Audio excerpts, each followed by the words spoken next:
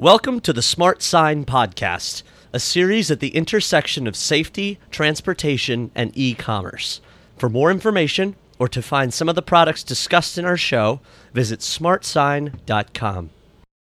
We're here with Carrie Goldman, adoption and parenting blogger for ChicagoNow.com, and author of recently published book, Bullied, What Every Parent, Teacher, and Kid Needs to Know About Ending the Cycle of Fear. She is also a renowned realist painter and the founder of Artwork by Carrie. She lives in Evanston, Illinois with her husband and 3 children. Today, we are going to discuss bullying as a national epidemic extending beyond the playground and into many facets of our society, and Carrie's personal experience as an anti-bullying advocate. Thanks for joining us today, Carrie. Thank you for having me. In your book, Bullied, you explain how you unexpectedly became a voice in the anti-bullying community after writing a blog post. Yeah, would you like to hear the short version of that crazy story? Yeah, I would love to hear how it unfolded. Okay, so my daughter Katie, when she was starting first grade, she was a huge Star Wars fan. She still is, and she went with me to Target to pick out her lunchbox, backpack, all that, and she picked out Star Wars water bottle and Star Wars backpack, and she was very excited every day to go to school and bring it. And then there came a day in November, this was in 2010, when she told me she didn't want to bring her Star Wars water bottle anymore, and it set off my parental radar because it seemed odd. It was a change in her behavior without a good explanation. And when I pressed her about it, she started to cry, and she told me that the boys were surrounding her at lunch and at recess and at her locker, and they were making fun of her and telling her that girls can't like Star Wars and that it's only for boys. And so I wrote an article about what was happening for my blog, for Portrait of an Adoption, and the response was just nothing short of astonishing. People from around the world sent Katie messages of support and wrote about it and, told her it was okay to like what you like and be who you are. And it was so unbelievable that I started researching bullying in our culture, because everyone who wrote a message of support to Katie talked about their own experiences with having been teased or taunted.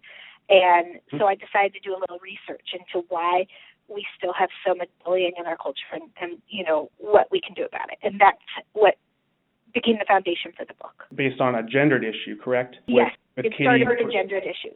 And so through your research, is it more thematic that does bullying come from more from boys than it does from girls?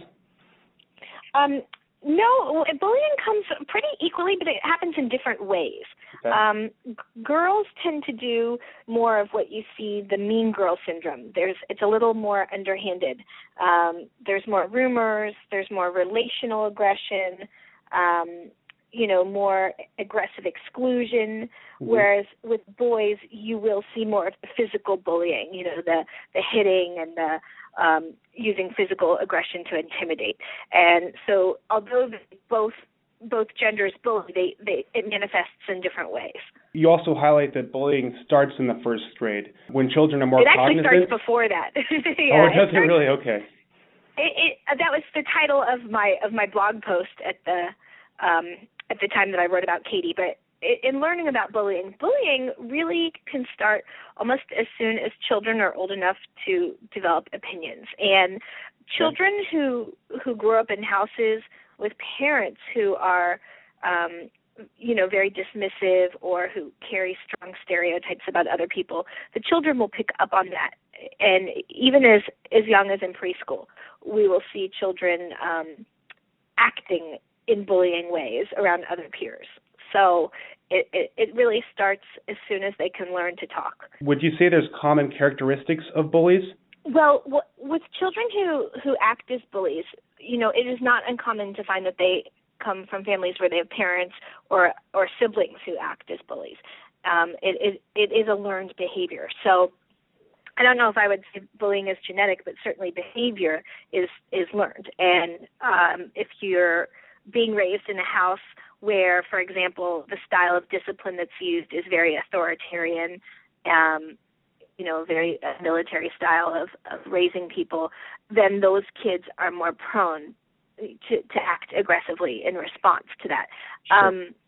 And so we see that, parenting styles and teaching styles do have an effect on bullying. There's also a lot of associations between bullying and different psychological profiles. So there was a study that was done, and it showed that children who were classified as bullies were at elevated risk later in their lives for antisocial disorders or anxiety or depression. And for children who were victimized later in life, they were at elevated risk for anxiety disorders, post-traumatic stress disorders, and depression. You also, along with that, mentioned that scans have shown that bullying actually damages brain function and alters brain function. It does. There have been brain scans that show that when you are victimized, the repetitive bullying starts to change the way that your brain functions, and you lose the ability to interpret situations down the road that might not be hostile as safe, and you start feeling threatened even by the smallest of actions or confrontations. And so one of the many people I interviewed for the book explained to me that as a result of having been severely bullied, he had a post-traumatic stress syndrome, and in the workplace, if anyone ever questioned his work, even though it was a natural thing to do, his response was to clam up and freeze and become paralyzed with fear, and he perceived it as he was being attacked because his brain no longer was able to differentiate between, regular, normal questioning and someone taunting him. Recent accounts of workplace bullying, such as a book written by a former Goldman Sachs executive who recanted how he was victimized starting out as an intern, promote another form of anti-bullying awareness. Are there any other specific segues from bullying in childhood to bullying in the workplace? Sure. A lot of people take the approach to bullying of telling a bullying victim to just fight back, just fight back harder, and then the bullying will stop. And whereas there are some cases where someone might be able to fight back and, overcome the bully and then the bully backs off, that doesn't show a rich appreciation for the dynamics of most bullying relationships. In most bullying relationships, the person who's being picked on is really, honestly, almost paralyzed by fear of reporting what's happening, fear of retaliation, fear of drawing further ire from the bully.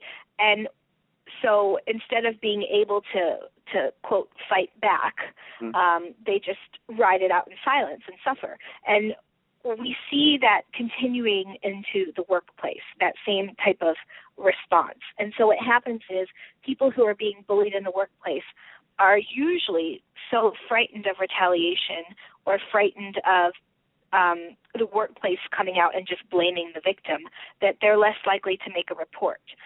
There's a group called the Workplace Bullying Institute, which does a great amount of research into workplace bullying, and they are trying to help change that culture of blaming the victim and trying to make it more acceptable for employees to actually voice it when it's happening and find someone to help them.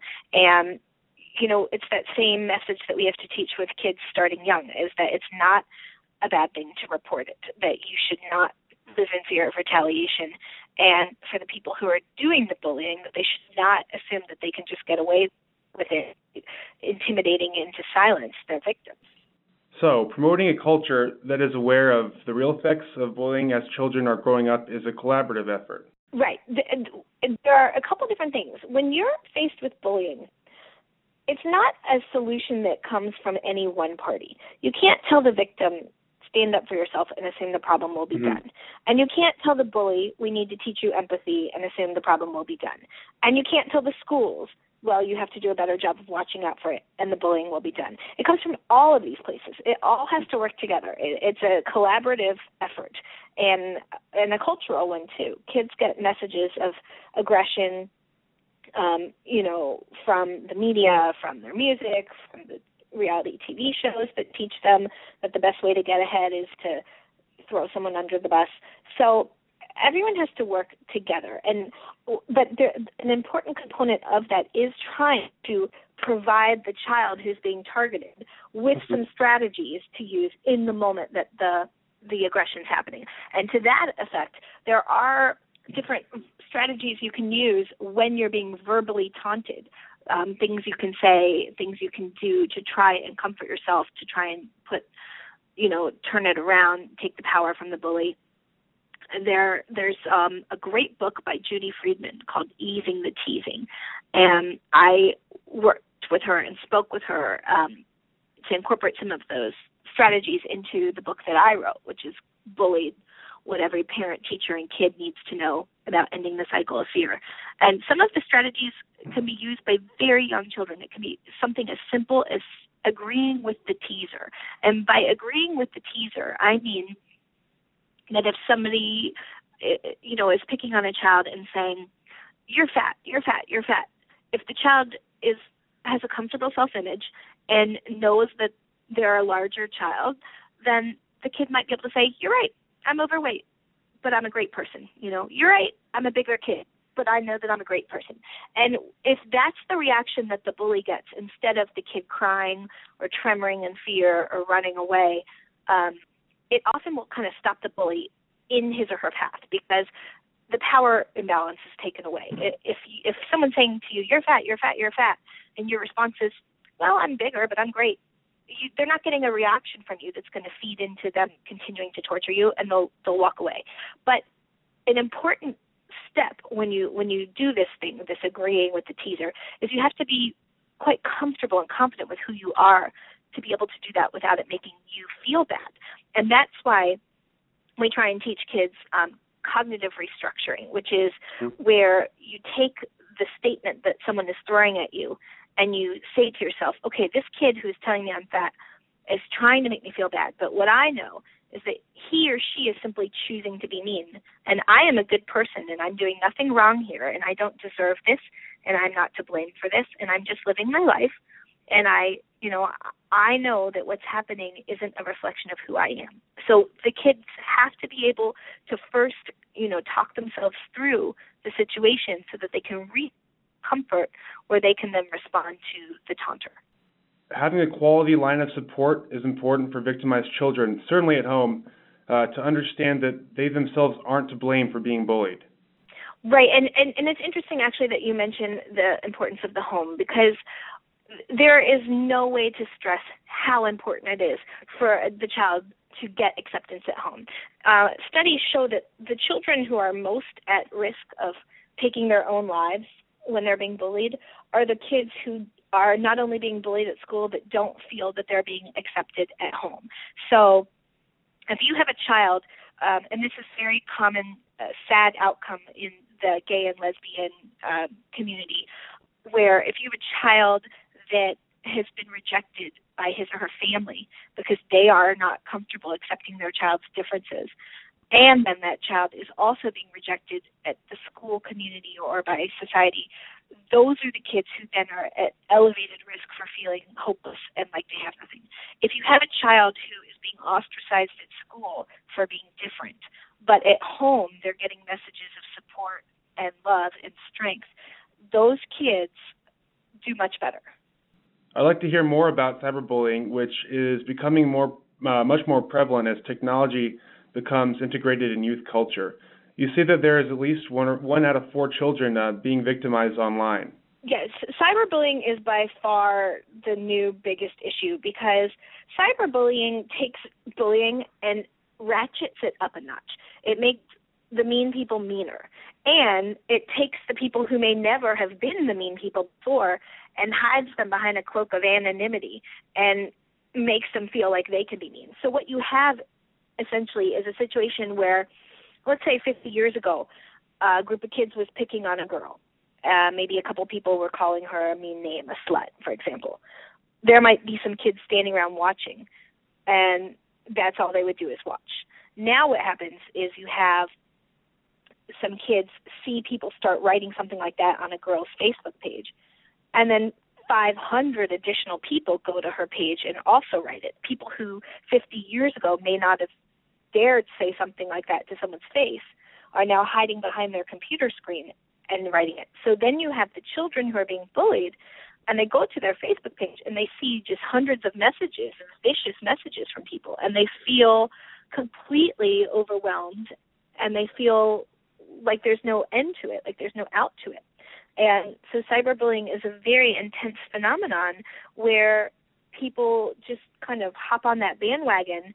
It really speaks to sort of the worst part of human nature. And for a kid whose entire social life is why they live and exist. I mean, when we're talking about teenagers, they live for their social connections.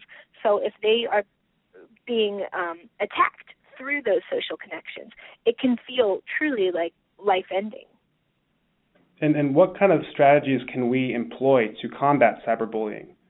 Well, there's a lot, actually, that can be done. There are a lot of things. I kind of look at it as a two-stepped thing. There are the things you can do to prevent becoming involved in cyberbullying. So that's the first wave of actions. And then there's a wave of actions you take if it's already happened and you're being cyberbullied, and what do you do to make it stop? In the preventative phase, one of the things parents can do, well, there's a lot, is encourage your children never, ever, ever to share their passwords with their friends or with anyone they're dating, because kids have breakups, friendship breakups as well as relationship and romantic breakups. And when someone has your password, they're in a position where they can impersonate you, they can hack into your account, they can do things on your behalf that you wouldn't have done. And a lot of cyberbullying starts off when a kid has, a frenemy or someone who decides that they want to get back at them for something. You also encourage your kids never, ever, ever to talk to strangers online about sex, because anything that you write or say or do online is replicable. You may send one photo, one text of yourself in a compromising position to a boyfriend, or write one line about another person in a private Facebook message. But anything can be copied and pasted. So we tell kids, if there's something that's truly private, don't use a social media site to give that message to someone. Tell someone in person, because once it's been written down, it's out there. There is no true delete button. It's very hard to erase a mistake online. So people need to be a little more protective of themselves. We tell parents that they should be allowed to monitor their children's usage. You should be friends with your kid on Facebook. You should be able to verify that they're friends with real people. And you should be able to have access to an internet browser and see what sites your kid has been visiting. Put parental controls on the computer. It's very normal and natural for kids to be curious about things like sex. It's very normal and natural for them to look it up on Google. When we were all little, I'm sure that everyone looked in the dictionary and looked up the word sex. But now they can go to the computer and type it in, and you'll have 8 or 9 or 10-year-olds who can encounter things that are very inappropriate for them. So parents have to, monitor their computers better. And it doesn't have to be Big Brother. It can be, a very open, acknowledged situation. I don't think parents should sneak around behind their kids. I think that they should say to them, look, the computer is a privilege, but the fact is that you can come into contact with things that we believe are harmful.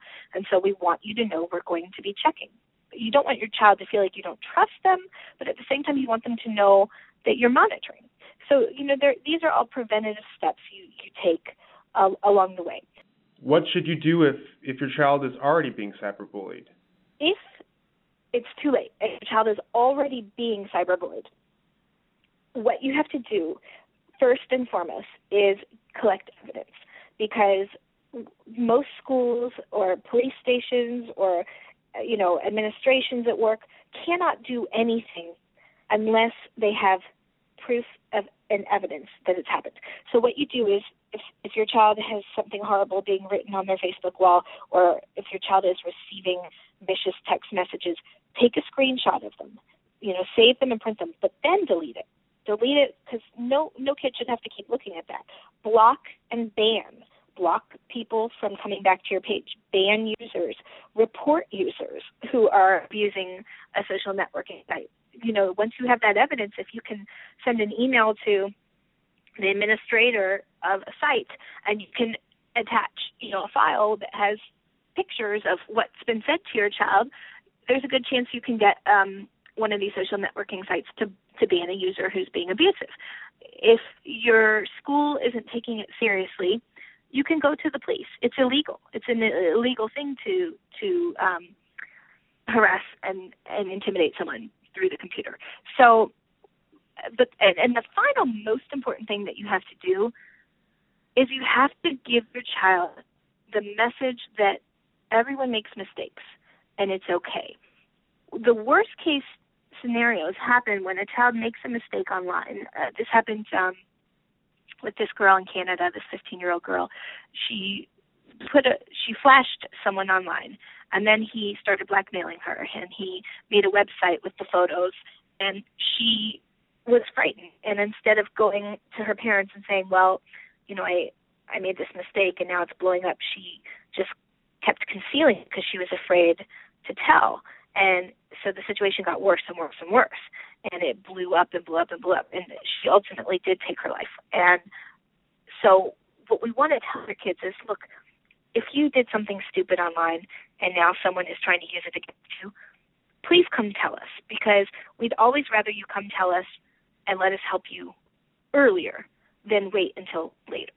So it is very, very important for parents to let their kids know that we're on your side. When you speak about the big issue of cyberbullying and how it poses a very, very harmful threat on children, we also have something that you call cyber supporting. How does society endorse that as an ingredient in combating cyberbullying and bullying in general? Cyber supporting is a really amazing phenomenon that, we don't hear enough about because we're always hearing the bad news stories from the media. Cyber supporting is what happened with my little girl, where people from all over raced to write messages of support, to send messages of love and empathy and concern when they heard about what was happening. And there are other sites that are specifically cyber supporting sites.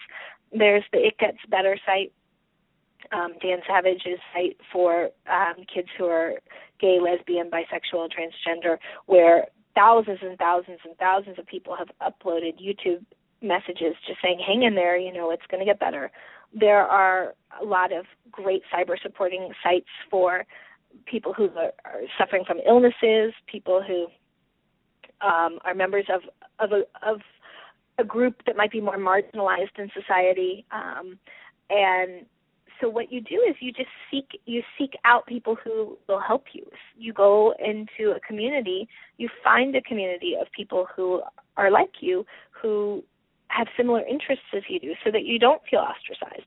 And in cyber supporting, you find a way to connect to each other. You have your listservs, you have your email groups, you make pages. There's many, many cyber supporting type groups on Facebook, great, wonderful groups where people come together for the sole purpose of buffing each other up instead of trying to tear each other down. And as a parent, none of these groups are monitored. So if it's certainly a place where you want to check in if your child is part of a cyber supporting group, because like with anything in society, there are people who are potentially stalkers of preying on someone's weakness by finding a site like that and pretending to be a member when you're not. So, if your child meets anyone through a cyber supporting site, I think it's worth always checking out, because verifying that the person is who they say they are and all of that. But there are ways for people to connect and feel a sense of belonging through the internet, that they can turn those into real, lasting, in-person friendships that make a real difference. I understand that it's difficult for some schools to deal with cyberbullying. However, are schools now emphasizing cyber supporting as well? Well, schools, there are a number of sites out there that schools can be part of, and I list them in my book, in one of the chapters about media and technology. Schools as a whole can create safe social networking groups for their school, for kids, where they're provided with a logon and a password, and it's, there's a moderator, and kids can sort of practice safe social networking interactions. So schools are doing that, but like you said, not every school has access to technology. Most schools block sites like Facebook or Twitter for the purpose of not having kids distracted during education. But schools, I believe that every school now has a duty to teach children about safe internet usage. I believe that it should be part of the curriculum like anything else in school. Our kids are going to spend hours and hours and hours of their lives on the internet. And just alongside teaching them their sums and their math and their diagramming sentences and second language, we need to teach them the language of computer literacy. And so schools can get involved in that. Even if you don't have widespread computer access, you can still have discussions with children about the computer and about how it can be a wonderful place and how it can be a dangerous place. And beyond cyberbullying, what role are schools playing in combating bullying on the playground and beyond? Well, every school is different. One of the things that's complicated about anti-bullying is that there's no one, national approach to it. And so each school has to assess for itself what's going on. But schools are, by and large, taking a keen interest in this. And there are a number of very good, strong, research-based programs out there. And I listed them, programs like PBIS, like the Ulvaeus program, like Second Steps, Steps to Respect. There are programs out there for schools to use. A lot of schools are taking an approach where they start with social-emotional learning and teaching social-emotional skills to kids. And that's a great way to start, particularly in the early grades, and just talking about empathy, talking about feelings about people who are different.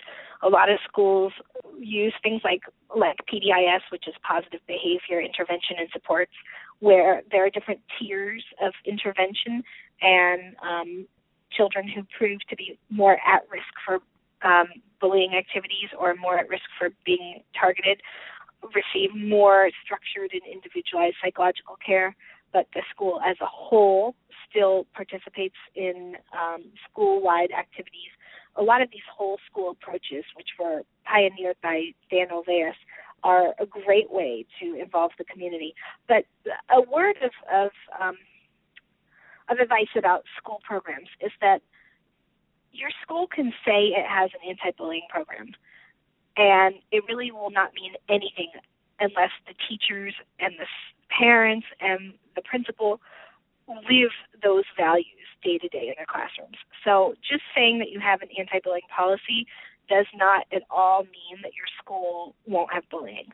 The way to reduce bullying in your school is for your teachers to buy into it and to believe in it and to believe that there's no acceptance around blaming the victim. You have to have a place where when a teacher witnesses cruelty, they stop and they call it out. You have to have a school that knows that the bullying tends to happen at recess or at lunch or in the halls during the unmonitored times and places, and that the school takes pains to put more connected individuals into the halls or have more connected people watching what's going on at recess and at lunch. The school has to live the anti-bullying values day by day. At SmartSign, customers come to our no bullying signs looking for reminders to promote bully-free environments, such as in schools. What do you think the efficacy of no bullying signs as a part of a larger campaign to build awareness is? And as an artist as well, are there certain types of art or legends that you believe can be used to combat bullying? I think that having a sign, putting it out there, is a great start, because it kind of it puts people on alert that, hey, this is a safe place. This is not where this is accepted. But I think that for people to regard the sign with any credibility, you have to then make sure that the people who work there are on board with follow-up. So you don't want a situation where you've got a beautiful sign that says, kindness rules, no bullying here. And then all the parents say, well, yeah, but when we make a report of it, the teacher or the principal does nothing. So there's that bit of due diligence of saying to someone, hey, this is great that you're going to buy this sign. What else do you have in place? It would be awesome if you could have on your website even a link to information, research, programs for schools or workplaces, so that when they buy a sign that says no bullying allowed, they can also provide their employees or their students with, a link to some information about what to do. For example, how to turn from a bystander into a witness, how to turn into an ally, steps to take if you witness bullying. Back up the sign with some actionable items. Okay. We really appreciate your insight on how our society and as a company here at SmartSign can impact anti-bullying efforts on a communal level. Thanks again, Carrie, for your time today and sharing your inspiring story with us. Thank you so very much. We hope you enjoyed this episode of the Smart Sign Podcast. For more, please visit our website at smartsign.com.